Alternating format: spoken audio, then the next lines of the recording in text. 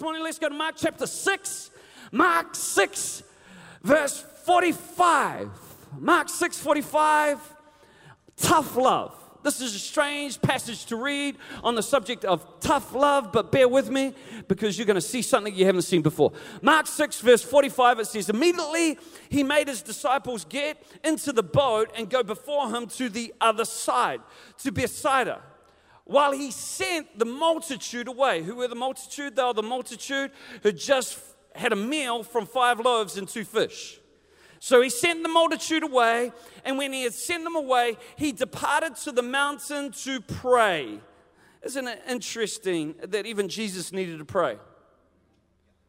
You know, how much more do you and I need to set aside time and go to the mountain to pray? And it says, now when evening came, the boat was in the middle of the sea. Everyone say, I was in the middle of the sea. And he was alone on the land. And he saw them straining at rowing, for the wind was against them. Now about the 4th watch of the night, he came to them walking on the sea. Man, that's out of it. Somebody walking on water. That's crazy. I know, we've heard it before. Jesus walked on water and we just go, oh yeah, that's Jesus. No, you got to think about that. Come on, how many have ever tried to walk on water? How many have been successful? Anybody been successful? No. Yeah, here's Jesus coming to them in a storm, just walking on the water.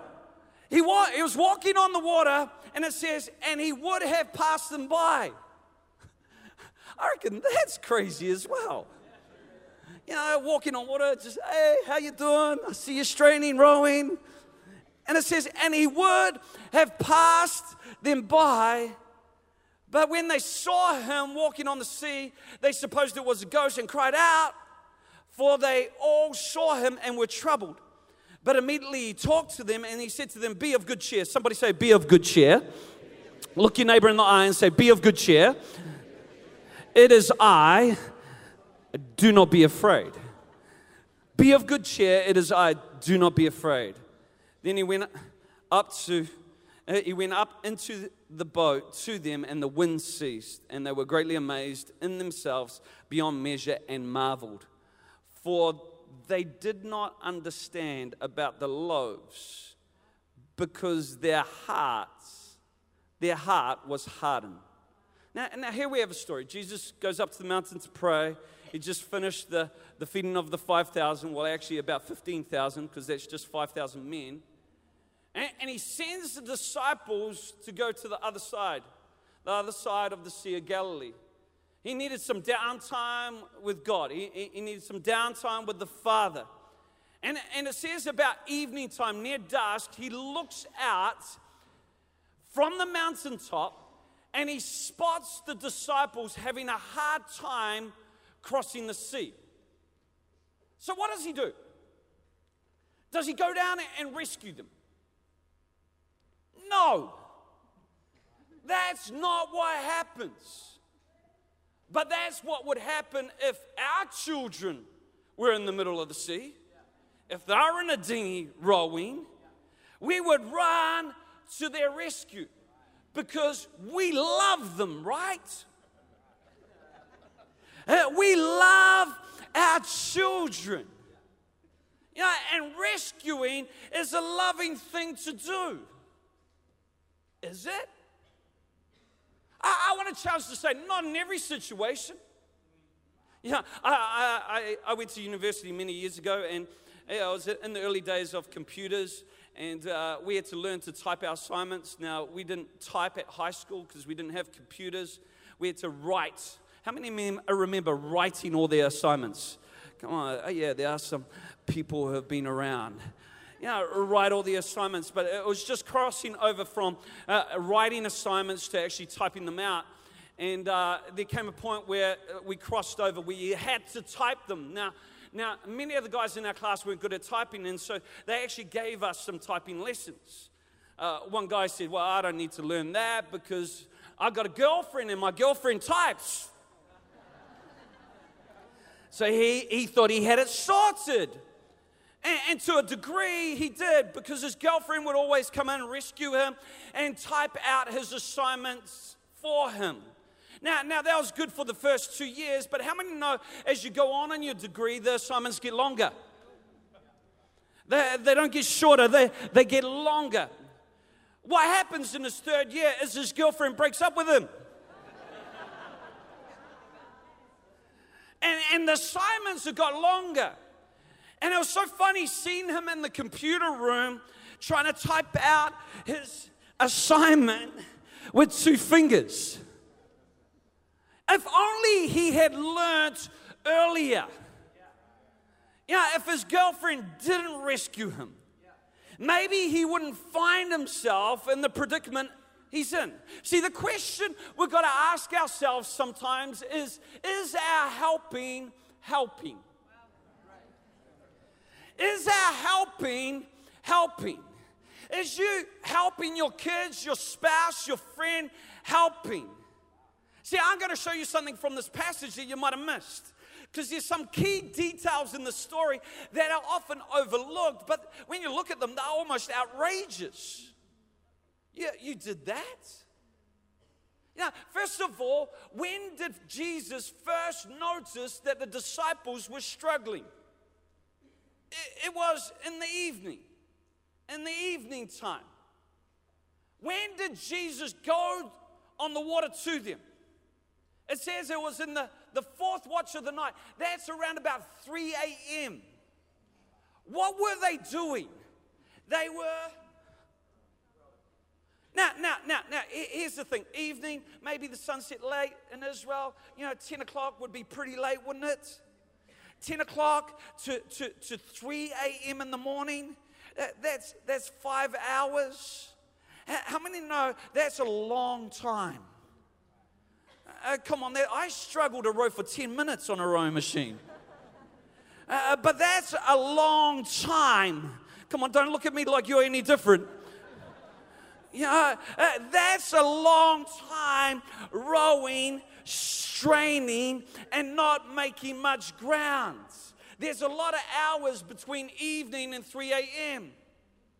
However, from his vantage point, because remember, where is he? He's up the mountain. He could see how far they've gone, and he could see how far they're yet to go. He could see the overall picture. He could see the weather conditions. See, you can only see that up the mountain. You can only see that from a God's eye point of view. So often in life, we're looking at the things just right in front of us that we can't see the wood from the trees. We can't see things as they really are, and we get lost. That's why it's so important that we go up the mountain.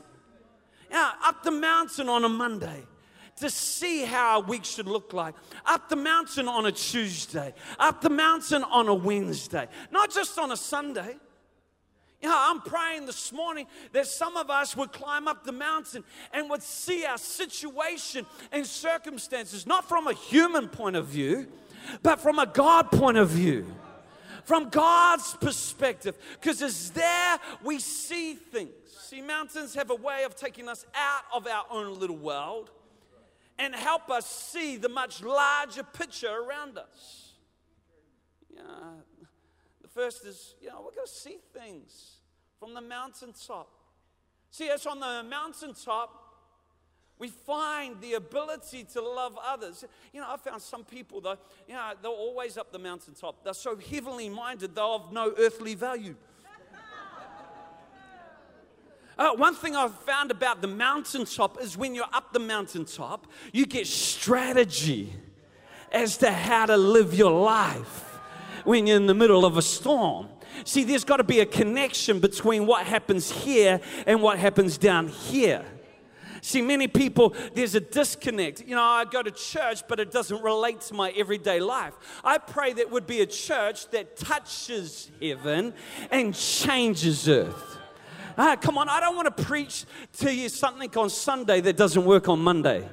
Come on, we've got to have something where we can touch heaven and we can change earth. It relates to our world. Come on, you might be going through a storm right now. God's got answers for you. He's got a strategy for you. If you just see it from His point of view. He saw what they were going through. He saw them toiling in their rowing. You know, God right now, I want to say He sees your struggle. And He's compassionate. Compassion is your pain in my heart. That's what compassion is. It's your pain in my heart. And when you go to the mountaintop, God puts a compassion in you for the people around you. See, so many of us can live selfish lives and think about me, my, and I. But when you get in touch with God, God puts a compassion and a love for others that you can get no other way. Fulfillment in life does not come from living a life for yourself. We're born and created to love one another, to come alongside one another. You know, this world's selfish by nature. We're selfish by nature. That's why we need to go to the mountaintop. Because it's on the mountain we get a love and we get a vision for other people. See, if you get close to God, a bit of Him will rub off on you. And you'll start to care about others. You'll care about others in your world. See, when Jesus was alone with God, He got a vision of the difficulty and the trouble that the apostles were in on their journey. Yeah, I really believe some of us live selfish lives simply because we aren't close to God. See, you can't love God and hate your brother. Yeah, when you love God, the test, the knowing of that is you'll love others. You want to extend out to others. God can't touch your heart without getting it through your hand. Yeah, the heart and the hand relate. And my concern is, in a lot of places, is that there's many people who come to church for them. But I really believe we should come to church, not just for answers for ourselves, but for answers for others in Jesus' name. See, Jesus gets in His prayer closet, and the only thing God wants to tell Him is, or make Him aware of, is those who are in need. Those who are straining, rowing. I think that's significant. I wonder how many here could relate to straining and rowing. It's like you feel like you're in a 10-minute row and you're at the 5-minute mark. How many know? That's the point where you go, maybe I'll just row for 7. Come on, been there. God sees your struggle. Some of you are in the middle of a fight right now. I want to say, firstly, number one, I pray that God would open our eyes to the pain of others.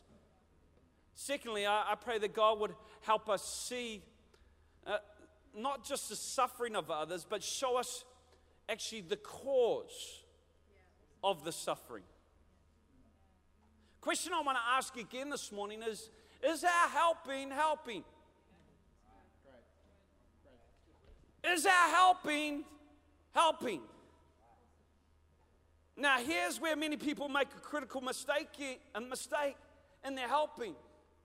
Because a lot of people in the world just offer surface answers. But it's only God who sees the true cause. Now, just notice in this passage, Jesus told the disciples to get in the boat and cross to the other side. It wasn't their idea. It was Jesus' idea. Get in the boat, go to the other side. Don't let anybody tell you that being in the will of God will never get you in any trouble.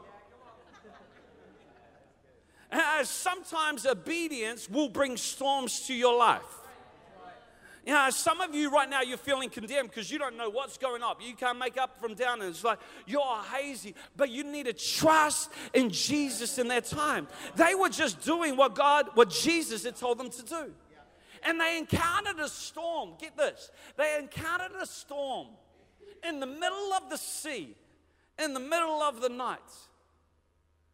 But here's the deal. As big as the situation was, the situation wasn't their problem. The waves weren't their problem. Because how many know boats are designed to float? Boats are designed, a good boat is designed to float. And as long as the situation on the outside doesn't get on the inside, it may not be smooth sailing, but you're going to be all right. You're going to get to your destination. Boats only sink when the situation on the outside gets on the inside. Yeah, here's the problem. Many of us go through storms. And we think the situation is our problem. We blame other people. We blame God. We look at this. And we let the storm get on the inside. But here's the deal. When you got God in the vessel, you can smile at any storm that comes your way. Come on, do I get an amen this morning? You can smile. Yeah, but you see some people, they allow the storm to get on the inside. How do you know when the storm's gone on the inside? You listen to some people in their conversations. Because it always comes out of their mouth, out of the abundance of the heart, the mouth speaks. You know, they start speaking and it's like, yeah, the storm's in them. Attitudes. You know, just the way they act. Storm. Yeah, you know, how many know, found in life, especially as a parent, sometimes it's easier to do something for somebody than to teach them and help them do it for themselves. Yeah, clean your room. Yeah, sometimes it's easier to go in and just clean their room than actually leave it messy. How many get frustrated with messy rooms? Yeah, frustrated with messy rooms. And you know, sometimes it's like they don't do it, they don't listen. And oh, what the heck, I'll just go clean it for them. Yeah, sometimes it's easier to do something for somebody than to teach them to do it for themselves. And it's nice sometimes because it's then you feel needed. It feels good to be liked. But the question is, again,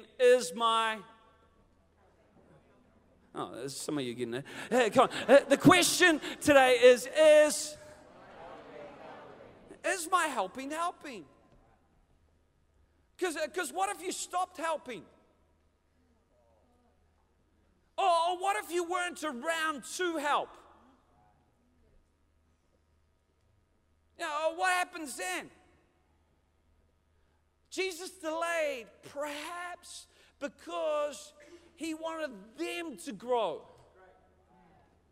He wanted them to grow in faith. Maybe he figured out, oh, I'm not going to be around that long. And they're going to face storms when I'm not around. And if they don't learn to overcome it, will they ever be able to overcome it? Yeah, it's tough to watch somebody straining. It's tough to watch somebody struggling. Compassion, again, is your pain in my heart. But sometimes our greatest help is not to help. Verse 48, it says, then he saw them straining at rowing, for the wind was against them. So it was against them. It was the fourth watch of the night, 3 a.m. He came to them walking on the sea. So here's our answer. But listen to this. And he would have passed them by. What are you doing, Jesus? You've seen the problem. Surely you'd go directly to the need. Surely you'd bring an answer. How many have felt like in some of their situations and circumstances, you're desperate and God's just walked by? Yeah, how many have felt like that before? It's like, hey, I'm in the vicinity, I'm in church, I got a need, Jesus, got a need, and Jesus just goes, hey.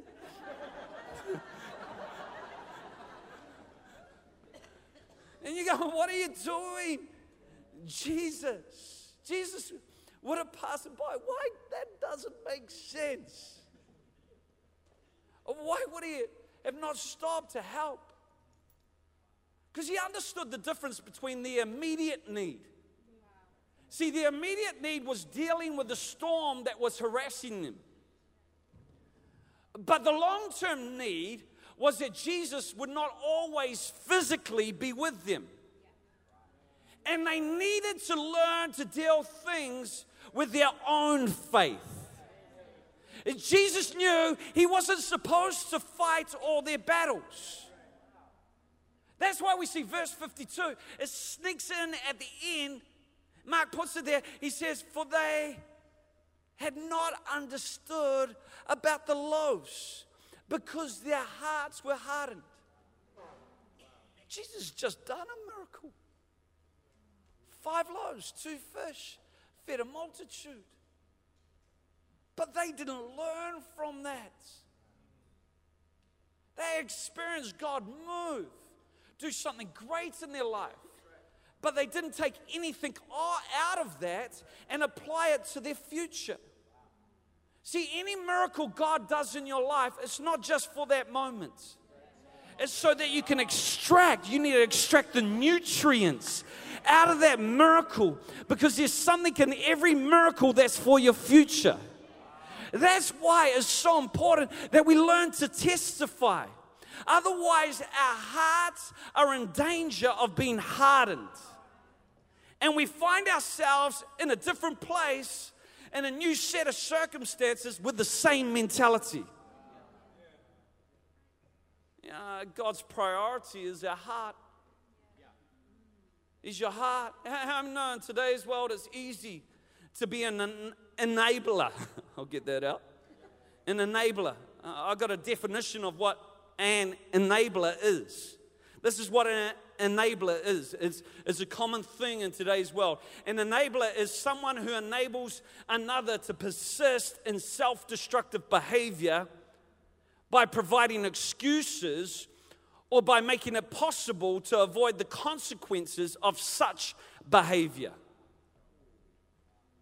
That's what an enabler is. Yes, Jesus does come to our rescue. That's good news. He comes to our rescue. But one thing I found about God is He will never build a support system around our dysfunction. God will never build a support system around our dysfunction. And if He just kept on rescuing us, He's going to support us in our dysfunction rather than help us grow. This is where tough love comes in. Come on, who's in need of some tough love this morning? Because some of you, you've been coming to church, you've experienced God's miraculous power, but you still think the same as you did before you got the miracle, before God came to your rescue. And you're wondering why God's distant right now. It's because God wants you to grow. You know, for too long, people have been dependent on other people. It's amazing how many people are dependent on a Sunday sermon for their feed, rather than being self-feeders. Come on, the kingdom is not going to expand if we're relying on a message on a Sunday morning. We need to dig into the Word of God for ourselves. Come on, we need to get a word for our situation and our circumstance, and we need to bring faith into the environments that we find ourselves in on a daily basis. See, Jesus understood the real problem wasn't the storm, it wasn't the wind, it wasn't the hardship, it wasn't the struggle of rowing in such conditions. The real problem was that they hadn't learned to stand on their own faith. Sure, He could stop the storm, but it's not God's intention to do everything for us.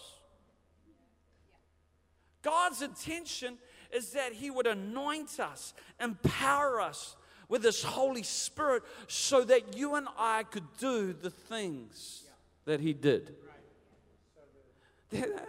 Come on, this is nothing more than parenting 101. Right here, right now. You know, if a toddler's scared of the dark, you can comfort, console, but there comes a day where you have to let them face the darkness. If you don't, you're going to be sleeping with them until you're 20. See, here, you can dress your 2-year-old, but if you're still dressing your 15-year-old, the two of you need counseling.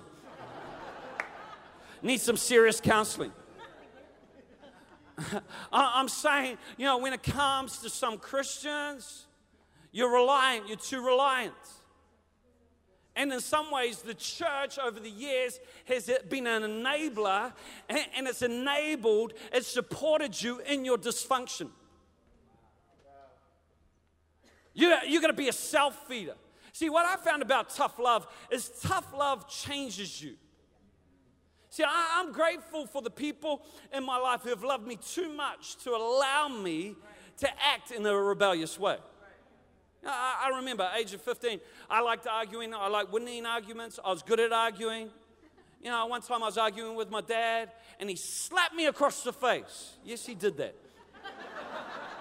He slapped me across the face, and he said, Sam, you're right, but you're wrong.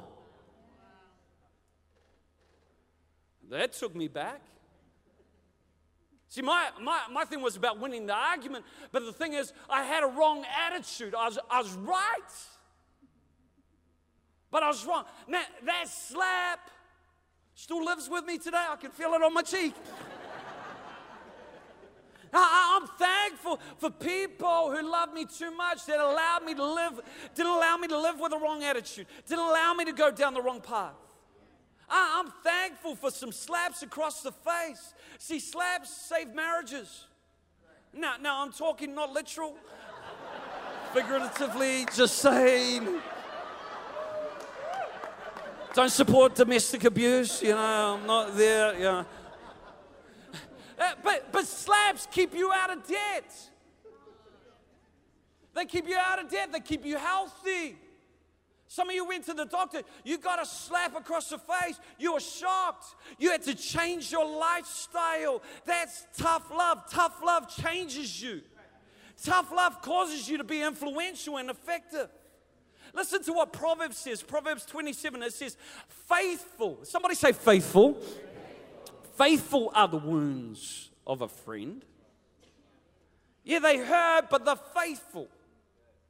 Faithful are the wounds of a friend, but the kisses of the enemy are deceitful. Yeah, in a world today, we've got so many enablers. And we've got so many people, oh, it's all right, dear, it's all right. It's all right. But those kisses are deceitful.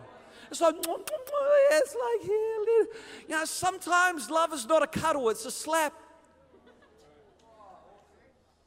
Sometimes it's not. It's not, you're all right. They don't understand.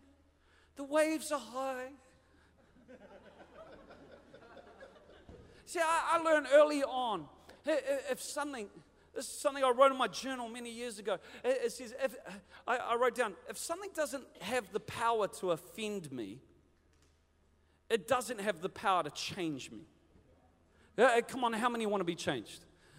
Oh, not many. How many want to stay where you are? Come on, how many want to move forward? I see some hands right now. And sometimes we need somebody to come into our world and say, hey, wake up. Your attitude, how you're living, it's not good. Come on, you're dependent on others. Some of you got people in your world who enable your dysfunction, who sympathize with you in your dysfunction. But until you call it what it is, you're never going to move forward. Listen to Hebrews chapter 12. Hebrews chapter 12. Going to read 8 verses here. It's a lot, but this will change your life. Hebrews 12 verse 5, New Living Translation, and it says, and have you forgotten the encouraging words that God spoke to you as children? So these encourage them. My child, don't make light of the Lord's discipline. This is encouraging words, by the way. He said that. And don't give up when he corrects you. For the Lord disciplines those he loves. How many are loved by God? You know you're loved when you're disciplined. And he punishes each one He accepts as his child. As you endure this divine discipline, remember that God is treating you as his own children. Who ever heard of a child who was never disciplined by its father? Well, I have in today's world. You know, how far have we gone? If your child doesn't discipline you, if God doesn't, child, just testing him, man, you're awake, yeah, cool. If God doesn't discipline you, as he does all his children, it means that you're illegitimate. And you're not really his children at all. Yeah, there's a lot of wows in this, eh? Since we respected our earthly fathers who disciplined us, shouldn't we submit even more to the discipline of our Father, of the Father of our spirits, and live forever? In other words, this is so much of more consequence than learning how to do the dishes, than learning how to manage a bank account. Our Heavenly Father disciplines us with our spirits and eternity in view. Verse 10, for our earthly fathers disciplined us for a few years, doing the best they knew how. But God's discipline is always good for us, so that we might share in his holiness. No discipline is enjoyable. While it's happening, it's painful. But afterward, there will be a peaceful harvest of right living for those who are trained in this way. Verse 12, so take a new grip. Everyone say, take a new grip. Take a new grip with your tired hands and strengthen your weak knees. Make out a straight path for your feet so that those who are weak and lame will not fall, but will become strong. Man, what a passage of scripture that is. Man, we need to read that a whole lot more in our PC, absent parent world. Because many people don't interpret discipline as love. They don't interpret it. You're hurting me. Yeah, discipline is painful, but it's potent. And you got to understand, when God disciplines you, he's doing it for you, that you would grow in faith, that you would grow in maturity. So you got to understand, pain is your friend. Sam Chan's just released the e-group series, Leadership Pain. I really encourage your e-group to go through it. He talks about how pain is a servant. Pain tells you that something is wrong. In the Bible times, leprosy was prevalent. And leprosy is like you couldn't feel your nerves. You don't feel pain. So you could have your hand on a hot element and you wouldn't feel pain. Pain tells you to remove your hand. Otherwise, you're going to be left with no hand. We live in this world where it's leprous and it's numb. But what we've got to understand is pain is a servant. Everybody experiences pain. Discipline is painful. Tough love can be painful, but tough love is potent. And we need people who love one another enough to actually say, I'm not going to let you go down a path to destruction. I'm going to speak up. Yeah, you may hate me for it, but I love you too much to leave it alone. See, in a loving relationship, just two things to finish. Number one is truth-telling is more important than peacekeeping. Truth-telling is more important than peacekeeping. We like honesty. How many like honesty here? We like honesty. It's an attractive quality. And there's nothing worse than being lied to. How many know when Jesus walked the face of this planet, he said some very upsetting things. Some things that were hard to stomach. He said, I didn't come to bring peace. I came to bring a sword. He said stuff like, if you don't eat my flesh and drink my blood, you have no part of me. Who can understand that? As we know, there was more to it, but at the time, those words were offensive. In fact, at that time, many said, well, we're no longer going to be your disciples. Jesus, he would often speak the truth in love to the religious leaders of the day. He said, you're like whitewashed tombs, clean on the outside, but on the inside you're full of dead man's bones. Now, he spoke the truth, but it was love and behind it. You know, some people say, well, I'm just speaking the truth in love. If you have to say it's in love, I'm just saying love is felt. You shouldn't have to say, I'm just speaking the truth in love. Yeah, love is something that's felt in a relationship. But here's the thing. Lying causes damage. Damage is done when we always lie. Oh, it would be best that they never knew. Jesus spoke the way he did because he had an overwhelming concern for the people he was addressing. How many know problems don't solve themselves? You've never procrastinated your way out of a problem. Problems don't solve themselves. Some people you go, what's wrong? Oh, nothing. No. In other words, I just don't want to make a scene. And what we choose in a lot of places is we choose peacekeeping over truth-telling. And you can think you're being noble by keeping the peace. But when you do that, you choose peacekeeping over truth-telling, you've made a bad choice. Because what you're doing is you're undermining the integrity of the relationship. Well, you got to understand in a relationship, honesty is the highest form of intimacy. That you can be open and you can be honest with the person, where you're at, what you've done. Honesty is the highest form of intimacy. One person once said, honesty is an expensive gift. Don't expect it from cheap people. It's an expensive gift. Now, at Equippers here, we have this value where we say nothing goes under the carpet. We don't just sweep things under the carpet and pretend they aren't there. Because if you do that over time, there's going to be a bulge underneath the carpet. And it's going to manifest.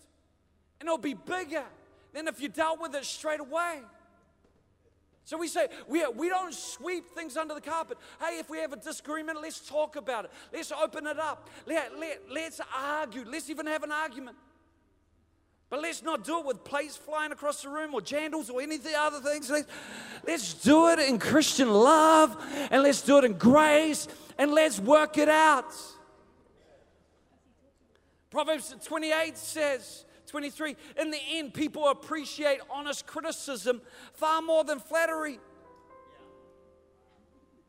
Yeah, I reckon a lot of times, oh man, you're awesome. And go, oh man, they got some issues, man.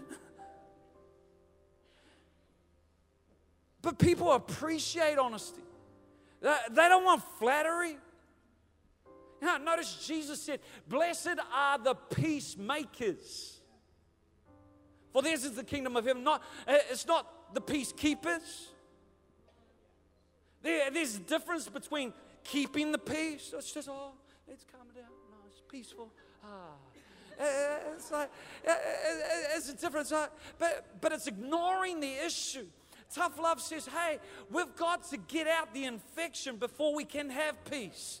We've got to deal with the issue. We've got to be peacemakers, not peacekeepers. Blessed are the peacemakers. Come on, some of you right now, you've got surface relationships because you just want to keep the peace. But you only go to a new level of intimacy through truth-telling rather than peacekeeping.